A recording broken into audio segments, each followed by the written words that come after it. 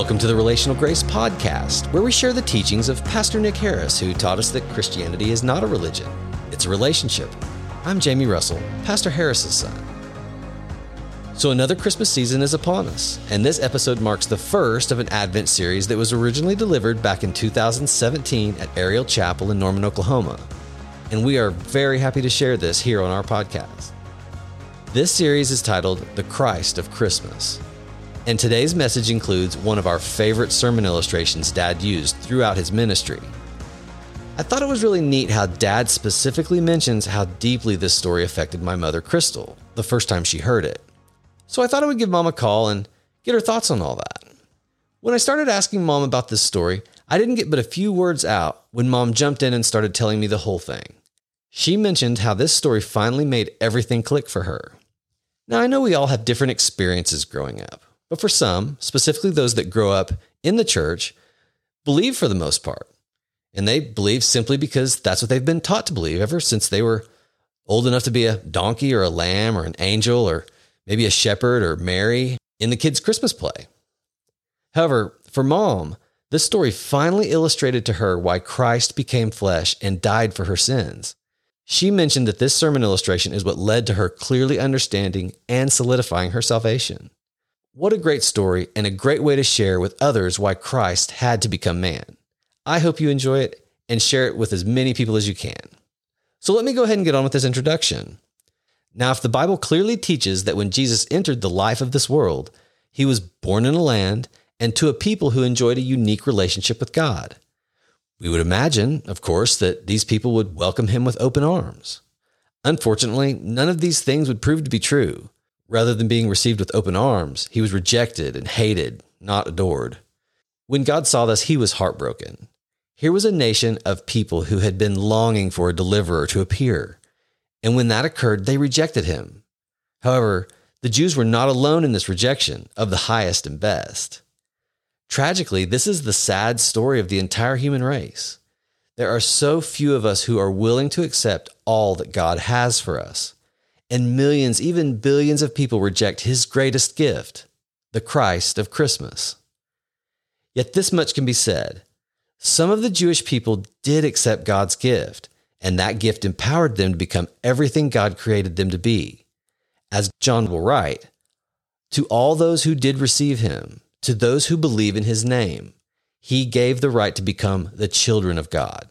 John 1:10-12 will set the stage for Pastor Harris's message as he speaks to the Word that became flesh and dwelt among us. So let's go ahead and get into this Advent series titled The Christ of Christmas with this first message titled The Word Became Flesh. I really enjoy reading the book of John. I don't think that comes as a surprise to any of you. The truth is, I enjoy the book of John more than any other book in the New Testament. It is truly a literary and theological masterpiece. Did you hear what I said? It's a masterpiece. You don't have to have a PhD in biblical studies to see that John's gospel is different from the other three gospels. And of course, by that, I mean the gospel of Matthew, the gospel of Mark, and the gospel of Luke. Even a cursory reading of John will enable you to see that the literary style is totally unique. It is different. It's far more abstract and theologically demanding than the other three Gospels. You have to work at John. And its content and its structure is also different.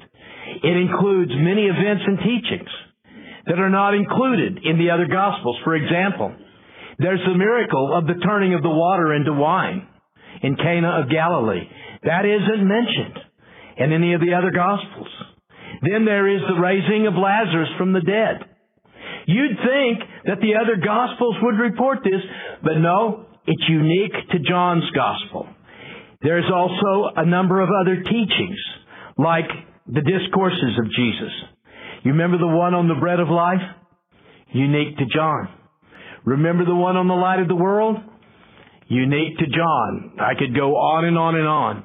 The Gospel of John even opens up differently than does the other three Gospels. You see, Matthew, Mark, and Luke all begin in the physical realm and describe definitive historical events. For example, you know Matthew's Gospel begins with a genealogy, followed by the story of how Joseph decided to take Mary to be his wife. Now, the Gospel of Luke begins with the history of John the Baptist, strangely enough. Tells about how the angel appeared to Zacharias, his father, and how he experienced this unique birth. The Gospel of Mark, on the other hand, begins with a mature Jesus, some 30 years of age or so, announcing his public ministry. As I said, all three of these Gospels begin their events in recorded time and recorded space. But that's not true of John. John opens in the invisible realm, the spirit world. It opens in the era prior to the creation of anything else. And the purpose of John in doing this, in beginning his gospel in the eternal era, was to establish one overreaching fact, and that fact was this. He wanted to prove that this man, this special man, Jesus of Nazareth, was the one, the only begotten Son of God, unique in all of His ways. In fact, that is the theme of the prologue of the Gospel of John. Now, even though Christmas is never mentioned in these 14 verses, every line of that prologue should remind us of Christmas. It's all hidden beneath the facts. You have to ferret it out, but it's there.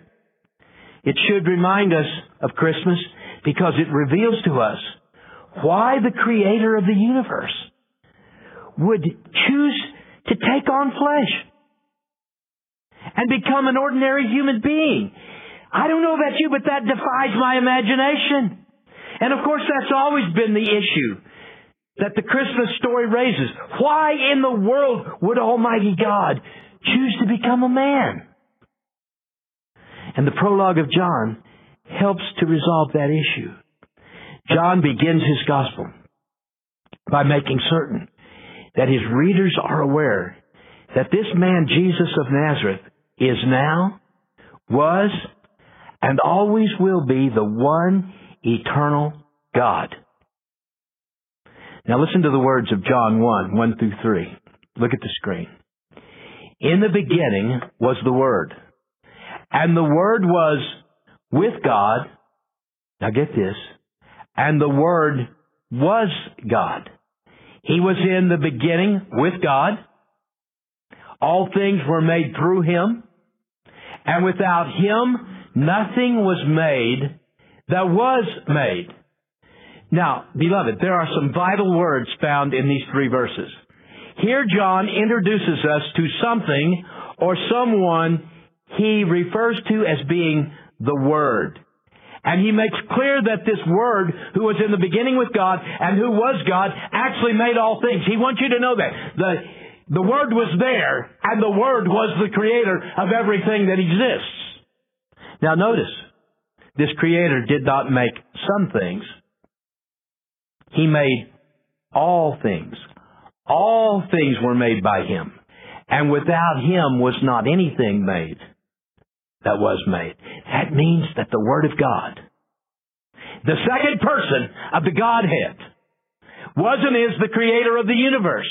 Most of us think it was the first person. No, it wasn't. It was the second person who created all things.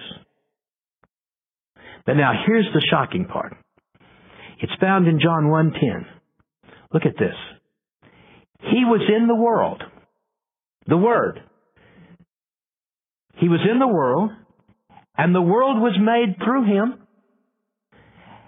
and the world did not know Him.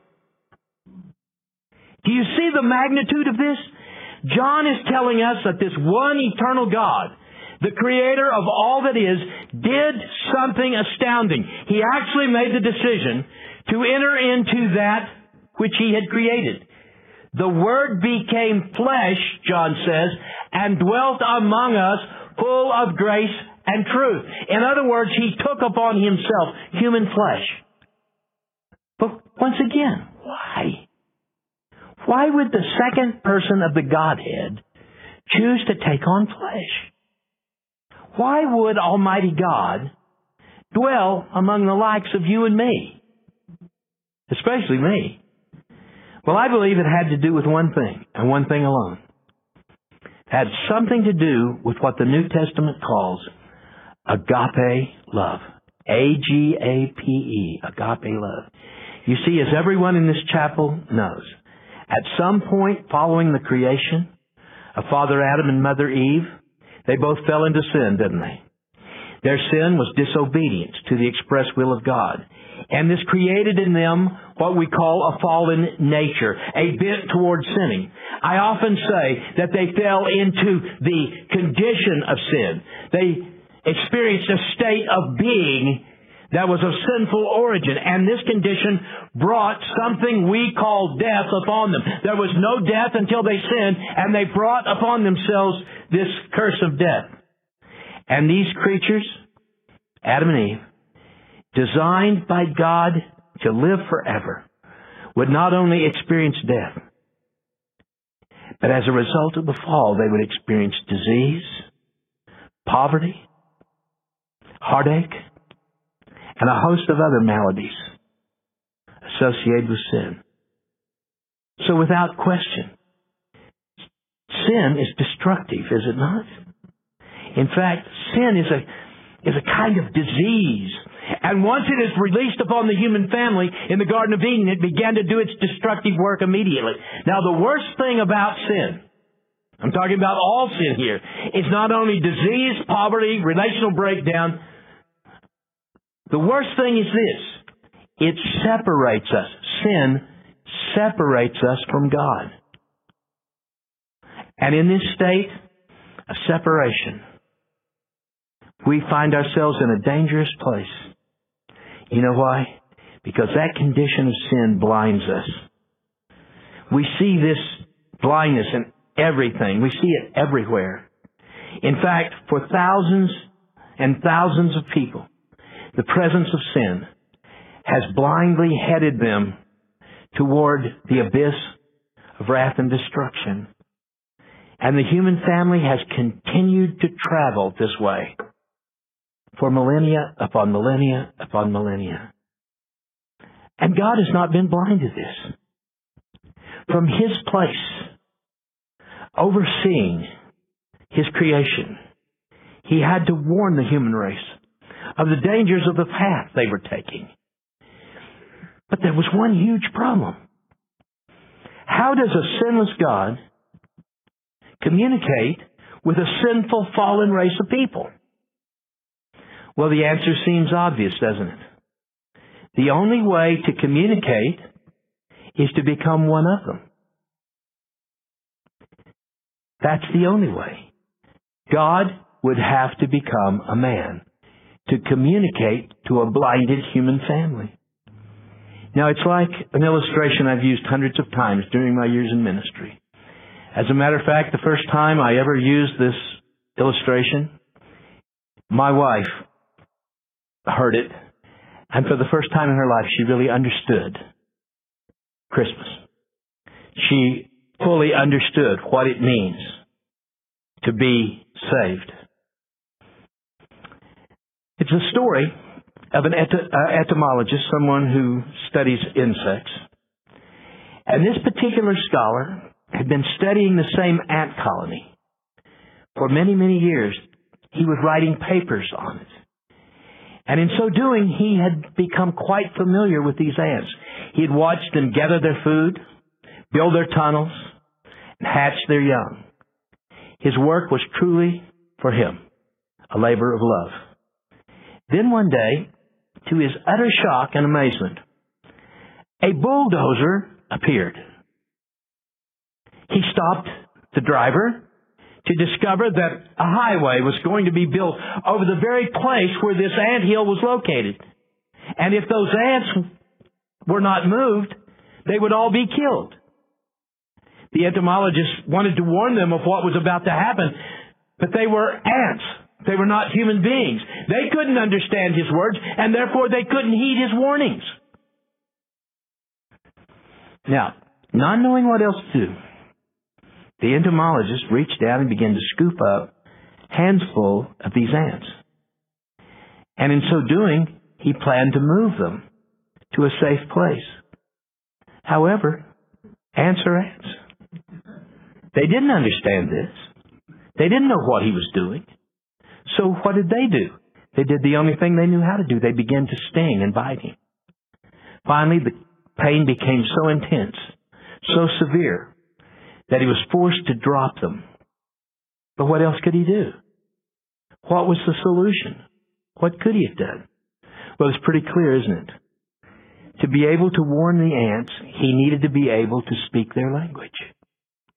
He had to be able to communicate with them. And the only way he could do this was by becoming an ant himself.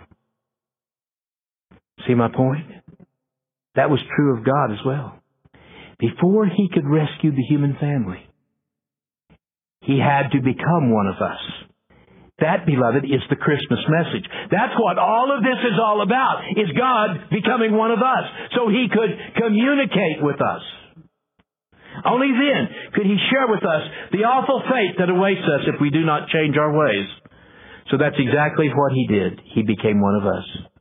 And that act of becoming one of us we call Christmas. Now, let me tell you the odd thing about Christmas. It was not that the second person of the Godhead came into the world. It's the way in which He came into the world.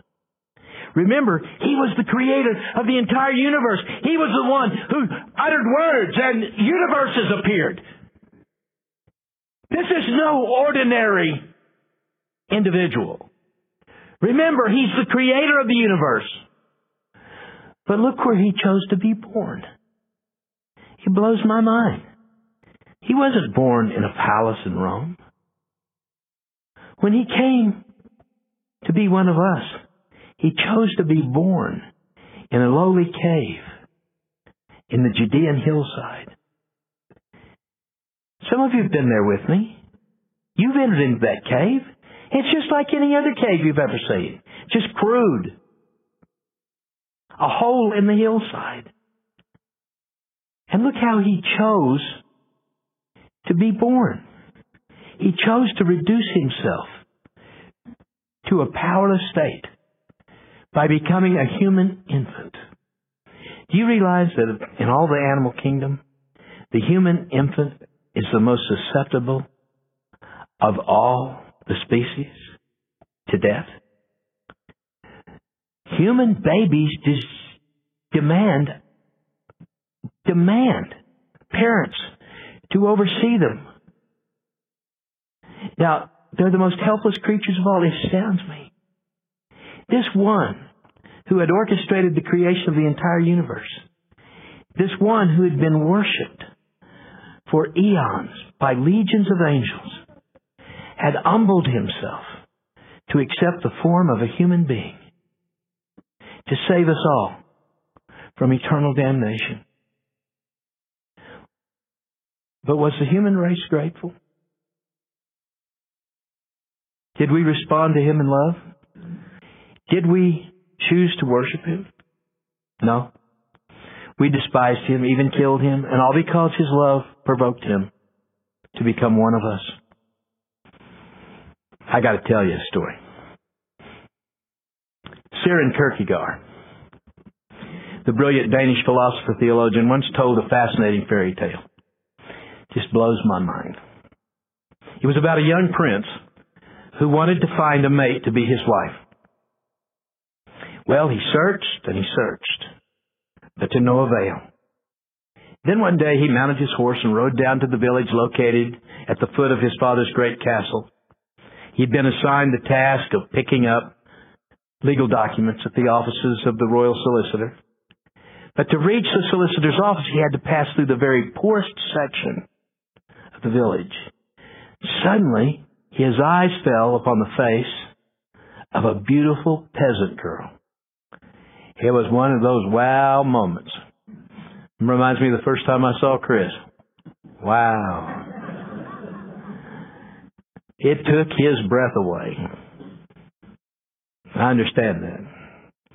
And in the days ahead, the poor prince, he just couldn't get his mind off this girl.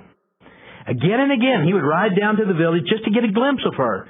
In other words, the prince was hopelessly in love. Oh, by the way, have you ever noticed that about us? We always act like love's an accident.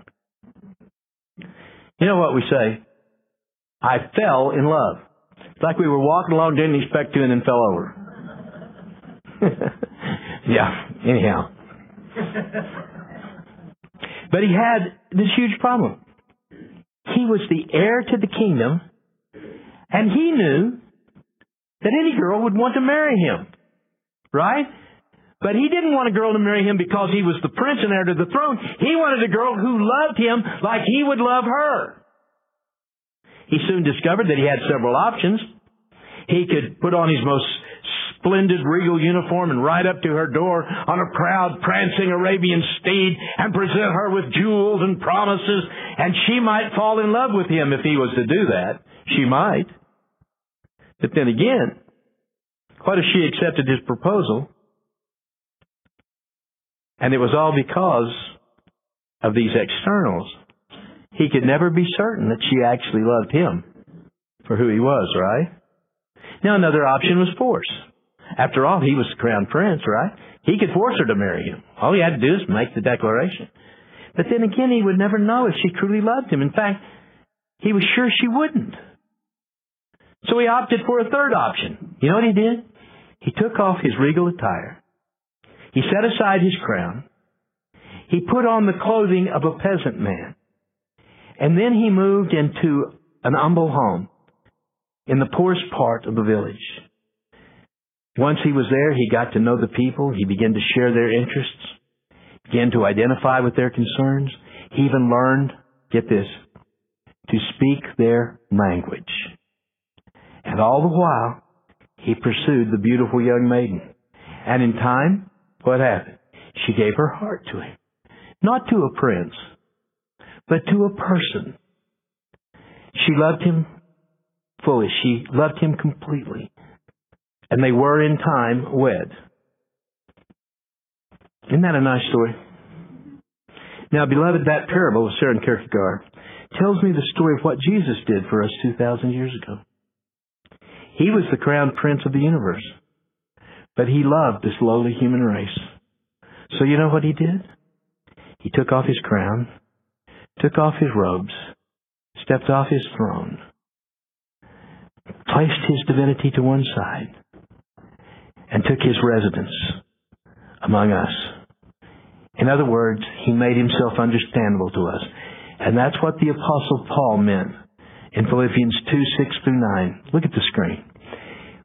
This is powerful. He's speaking here of Christ, who, being in the form of God, did not consider it robbery to be equal with God. Now get this. But made himself of no reputation.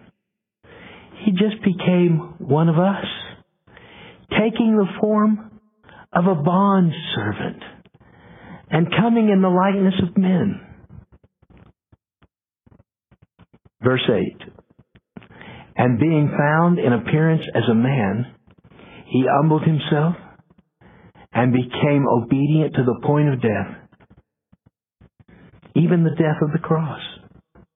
Therefore God has also highly exalted him and given him the name which is above every name. Beloved, that is better than Kierkegaard's parable. You see, I hope you can see the point. If Christ had not become one of us, he would have always been beyond our reach. He would be the Prince of Glory, but we're just fallen human beings. We couldn't reach him. But by his own choice, he lowered himself so that you and I could reach him, know him, and learn to love him. That's the true meaning of Christmas. And on this first Sunday of Advent, as we look toward the day when we celebrate the birth of Christ, may we realize this. 2,000 years ago, the one infinite, eternal God placed Himself in reach of a finite, fallen human race.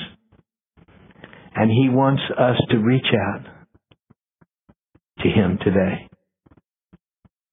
But more than that, He wants to reach out to you. Now, He wants to heal our hurts.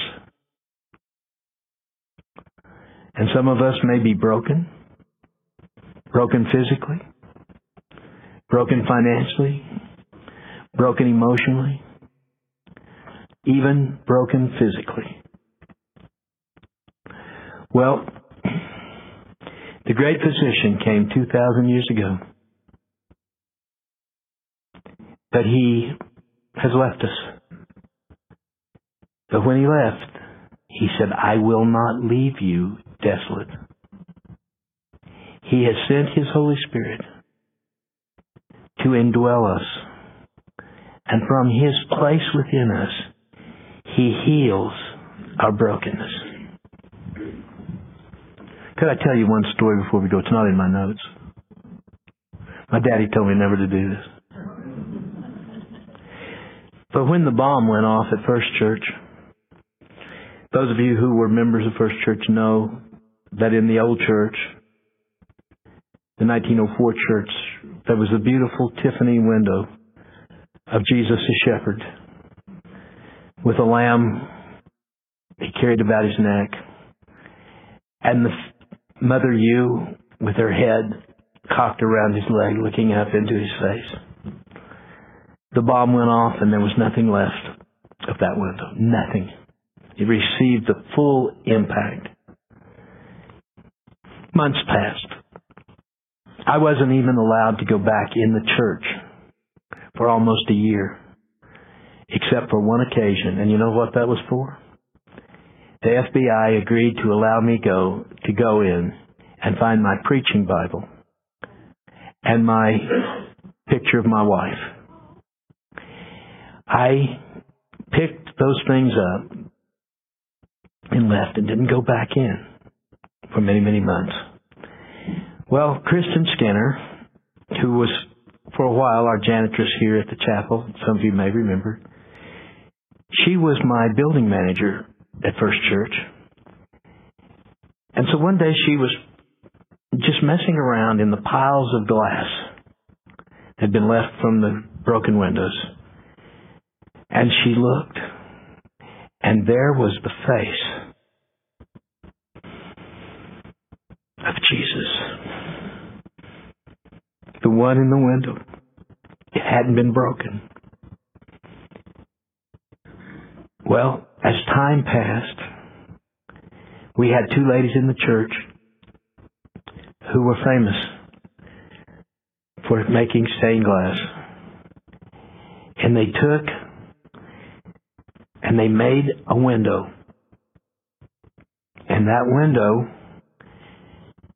was placed in the new chapel, in the new building we designed. There's His face in the center. And around it, it says, He takes our broken pieces, and in His love, He puts us together again.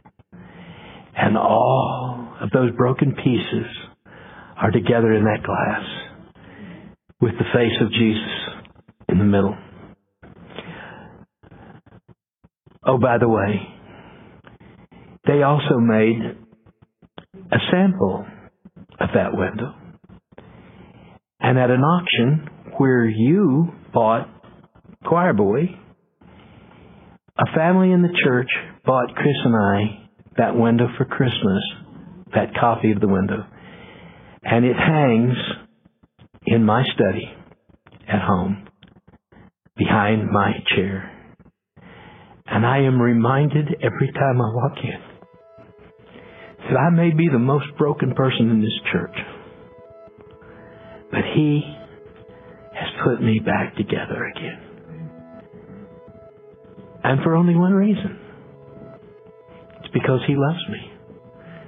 Do I understand why? No. I wouldn't love me. I'm always wondering why Chris does. But she does. You can be sure of that. So that's for the first Sunday of Advent. I wanted to share with you